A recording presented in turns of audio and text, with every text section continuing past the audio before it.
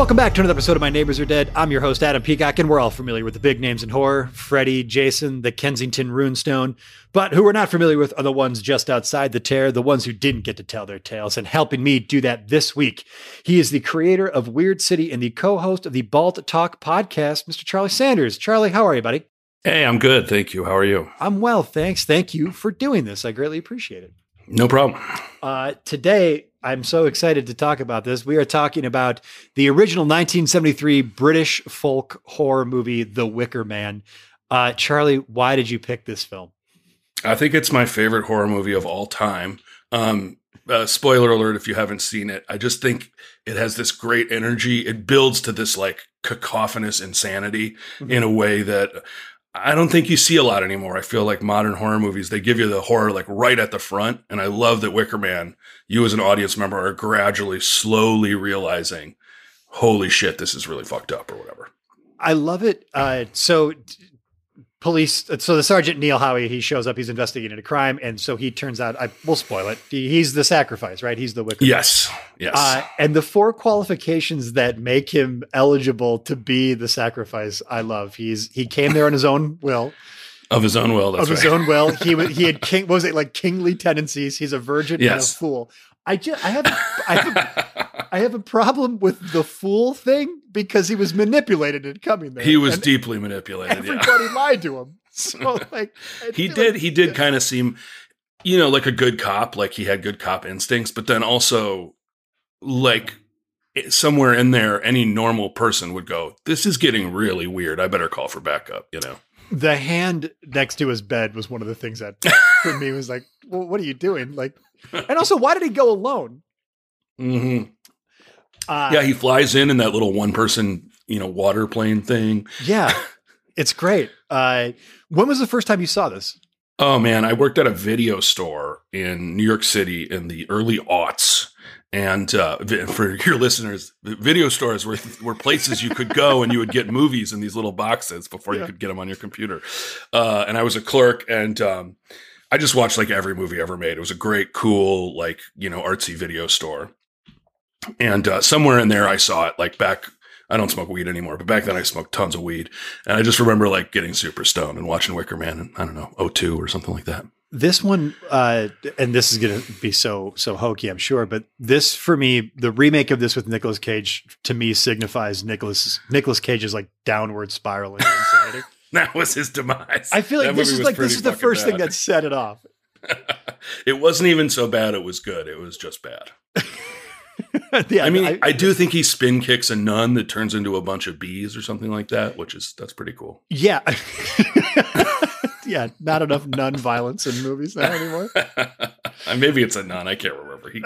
Somebody turns into bees. I know you're that. Right. I think I think he runs up and socks some woman in the face. So I think that's what it is. Yes.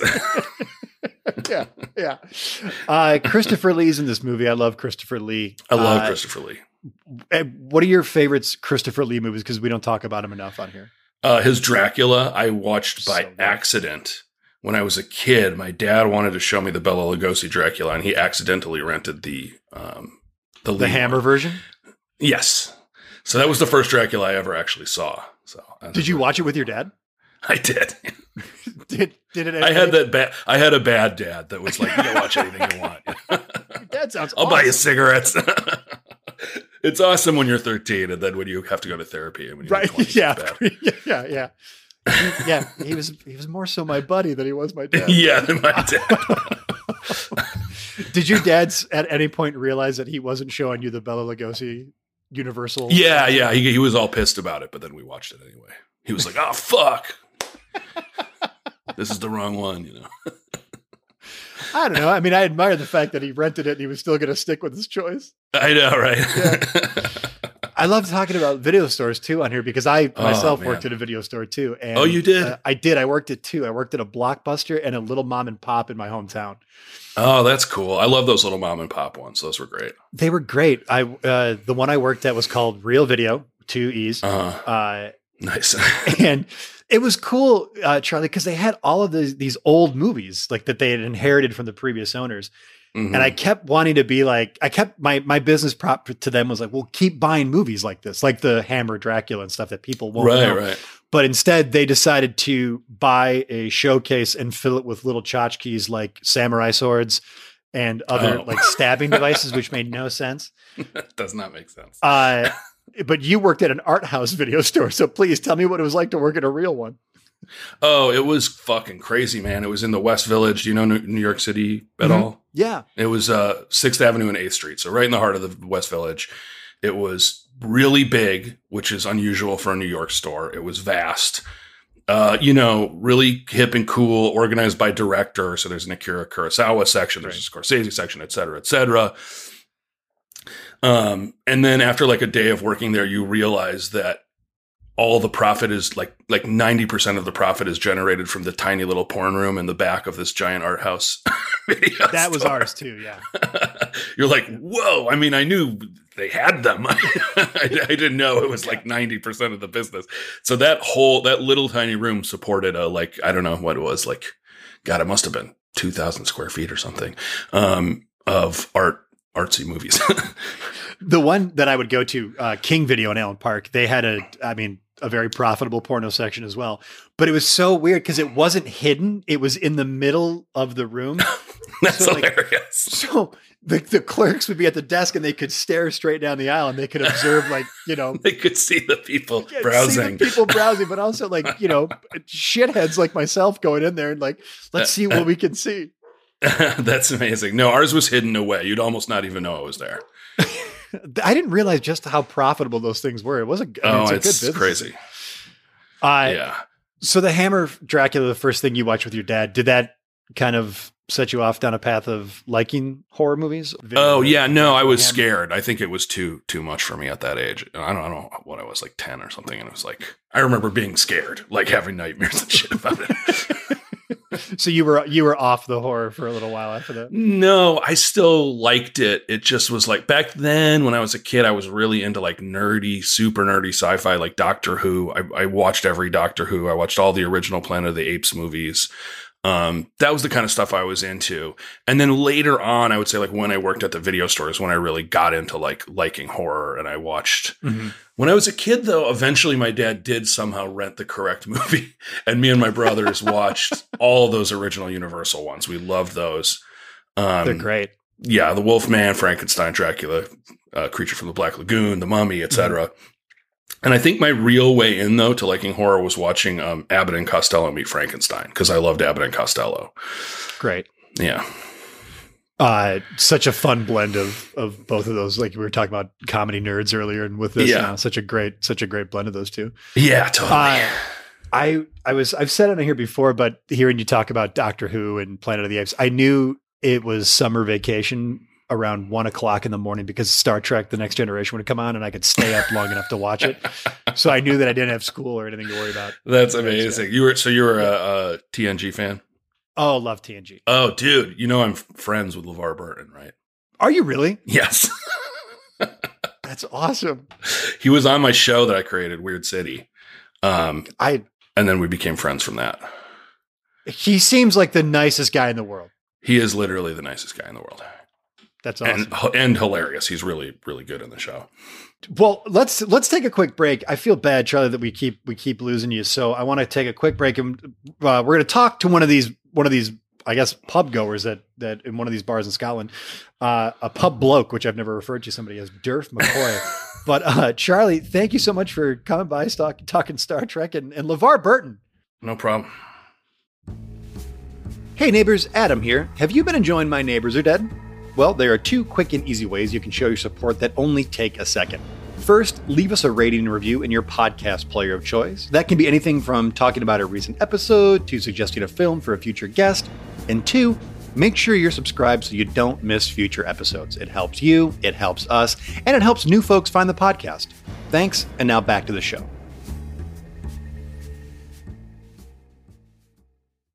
Welcome back. Thank you so much for joining me. I appreciate you coming by and talking to me a little bit. I'm talking to, and forgive me if this is offensive, but I'm certainly not trying to be, pub bloke Durf McCoy. Say hello, Durf. Hello, how are you? How are you, Adam? And how are you, listeners? I'm doing great, Durf. Thank you so much for coming by and just kind of talking to me about the ins and outs of being a Scottish pub bloke. I take pub luck as a compliment, Adam. It's the best kind of bloke you can be. I was talking to my buddy Charlie earlier and telling him I've never been to Scotland and I've certainly never been to Summer Isle. So talk to me. What is life like in Summer Isle in Scotland? What is life like on an archipelago as a pub look? As a pub look, it's great. You go out to the pub with your blokes. You have a Cornish game hen or a meat pie, and then you go and do a human sacrifice in the summer, and that helps the crops grow. See, there's so many differences between Scottish pubs and American pubs because right off the bat, Cornish game hen. I have never had a Cornish game hen in a bar, mostly just finger foods like nachos and wings. So what is it about that kind of pub fare that I'm missing out on? Cornish game hen is more or less a little chicken. And so it's got the taste of a chicken, but it's smaller. You get a side of mashed and some mushy peas, and you got yourself plenty of carbs and a little protein. I love it. I love it. And I want to get to all the ins and outs of certainly more pub cuisine and the human sacrifice thing. But what is a day-to-day life like for a pub bloke? Because the image in my head is that you're always at the pub. So, Derf, do you work? And if so, where? And do you have a family? I'm single with no children. My basic day is you wake up with your face on the fucking bar on your stool. Order up some Cornish game hen eggs scrambled, eat those, and then I go out and hunt hares with a buckshot rifle. And what? I was going to say, Derf, I got to tell you, all in all, it sounds like it's a pretty good life. Oh, it's a great life. You ought to try being a pub bloke on Summer Isle, Adam.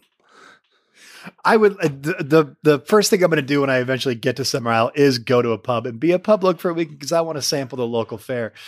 So, Derf, you mentioned human sacrifice as if it's just a part of a normal day. So, talk to me about that. What's that like? It's pretty simple, but it's not once a day. It's once a year in the summer. You coerce someone to come from the mainland out to Summer Isle, and then you spend about 7 days slowly tricking them, eventually luring them into a giant man made of wicker. Yeah. And then you throw a bunch of chickens and sheep inside it too and light it on fire. And then you sing and laugh and dance as it burns. So is this something, Derf, that I guess, not so much the whole island, but you yourself, is this something you look forward to every year? Is this an exciting thing for you? It's the most exciting part of the summer. I'm related to Paul McCartney, I spent some time in Liverpool. Did you? I love the Beatles. That's why my accent is changing. I love the Beatles, Derf. I actually got to meet amazing. Paul's kid. What's your favorite Beatles song? Oh, it's got to be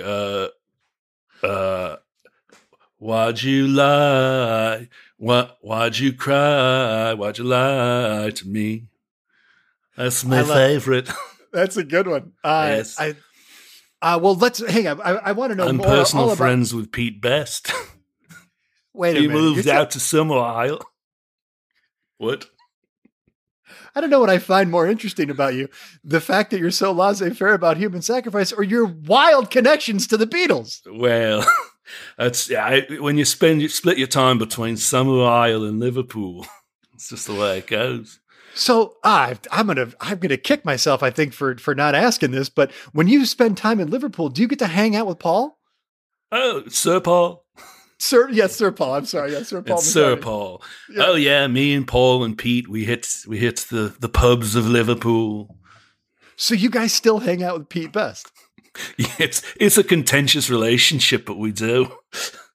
I mean, I kind of feel bad for the guy, but he turned out to be okay. He's still a Beatle, technically. Technically, yes. So have you ever mentioned it or brought it up to Paul? Like, hey, you should come over to Summer Isle for the summer. We're going to sacrifice somebody. I think you might like taking part in this and bring Pete Best with you. Well, we've been trying to lure Paul to be the sacrifice for years, but he's on to us. So you want to sacrifice a Beatle? I'm wondering, because you're sacrificing these people. Pete wants to do it. He's volunteered, but we turns him down. Oh, that poor guy can't catch a fucking break, Pete Best. That's true. I mean, that's got to be, Durf, that's got to be a tough conversation. If somebody's volunteering to do the job and you're just like, I think we're good. He begs me at the end of the night when we're drunk at the pub, please, Durf, please. I want to be special in any way possible. Let me be the human sacrifice. I'm like, Pete, I tried. I pitched it to Christopher Lee and the town council. Oh, the actor Christopher Lee is actually, literally lives on Summer Island as a lord. You might be the most connected famous person, Durf, I've ever met on this show. Because I love Christopher Lee. I love the Beatles. And I got to be honest, I'm not entirely down on human sacrifice. Oh, that's good to hear. Would you like to come visit this summer? I would love to, but We'd love to have you. You know, I don't know if I'm going to have the money to go, but I'll take a look at it. I'll call my travel agent and see what they can set up for me. We're happy to send you a tiny water plane. Now, see, I want to fly a tiny water plane. Oh, it's a joy. I've flown many myself when I'm returning them to the mainland. So, Durf, I don't want to break down because I'm no psychologist. I've said it many times on this show. But is there any chance, Durf, that you're a pub bloke for 364 days out of the year because you're somehow trying to grapple with the fact that you've committed human sacrifice? Oh, no. I'm not drinking away the guilt. Are you crazy? I'm just drinking to be with me lads. Have a hoot, hoot and a holler, sing a few songs. We don't have any, there's no music in the pub. We sing ourselves. It sounds like a great existence. I mean, you do what you love. You'll never work a day in your life is what they say. Exactly. Yeah, exactly. Again, I know I'm getting way off topic here, Durf, but what's your relationship like with John and Ringo? Do you guys hang out and George? Well, unfortunately, George and John have passed away. Ringo doesn't, he won't return me emails. I'm so sorry. I know it was just George's birthday and I'm being an insensitive jerk. I am sorry. Why would you bring that up? We're having a great conversation. Because I guess in my mind, next you're going to bring up my old friend Stu Sutcliffe. Died from a bar fight. You're around so much great musical talent, Durf. Did you ever, and you're singing at the pub, was there ever any thought into like, hey, maybe I'll start a band and I could do what my relative Paul McCartney is doing? I've tried to get in the Beatles. I tried to get in Wings. I asked over and over, let me be in Wings, Paul. He said, no, you can't sing a note. Well, see, now I think he's just being selfish. Paul or me? No, not you. No, Paul. I think Durf. I think you're. He's a little self-focused, You know how the big stars are. Well, I got to imagine things are different now. I can't even imagine what it's like to go out with him. Because, before it's just your relative Paul. Now he's Sir Paul McCartney. He's a Beatle. Well, that's why he wears an ape mask when we go out. So no one recognizes him. He could be a normal person. What kind of mask does Pete wear? A Paul McCartney mask. But it's pretty rubbery and unbelievable looking. I feel like he's just going to draw more attention to himself by doing that. I agree. So I'm out with Paul McCartney and an ape. Yeah, and it's making you look like a fool. I look like a goddamn fool. So what's the schedule like coming up for this human sacrifice this year? How's it looking? You got somebody in mind? You got some good crops? What's going on? Well, we've got a lot of good crops. We've got some corn, some yams, some hams. We've got some chickens, some Cornish game hens. Delicious. A sheep. And as far as who it's going to be, let's see, it's March. The ceremony will take place in the summer. Mm-hmm. So we haven't quite found anyone yet, actually, Adam. We'd love to have you come out to the Isle this summer to consult with us about who to maybe have do it. Well, Durf, are ye a virgin, Adam? I'm pretty close. I'm not. Perfect. Yeah, I think I might be able to cut it. Perfect. You would be a perfect guest this summer. And I fancy myself a pretty creative guy, so I would love to kind of come out and consult. And we'll just talk about who we should maybe pick to come out for the human sacrifice. And you can advise me and Chris. Durf, I would be remiss if I didn't ask, is there any chance that when I come out, I could meet Paul McCartney or Pete Best? Oh, both. Absolutely. I guarantee it. You come out this summer, Sir Paul will be waiting right there at the pub with me to meet you. You can pick his brain about his music and his life. We'll sing Jet. Oh, I love Jet. Jet's a great song. It's my favorite song of all time. I don't. You know what? I even like that Christmas song you wrote. I know a lot of people don't love that, but I like it. I like it too. Yeah, I like it. The symphonies, everything Sir Paul does is good. Well, God, I mean, I guess if the sacrifice is coming up in the summer, I should probably get moving here. I'm buying my tickets and heading out to the summer. Maybe June. Come out in June. The sacrifice is in July. So you can just hang out on the aisle for a while and get to know everyone.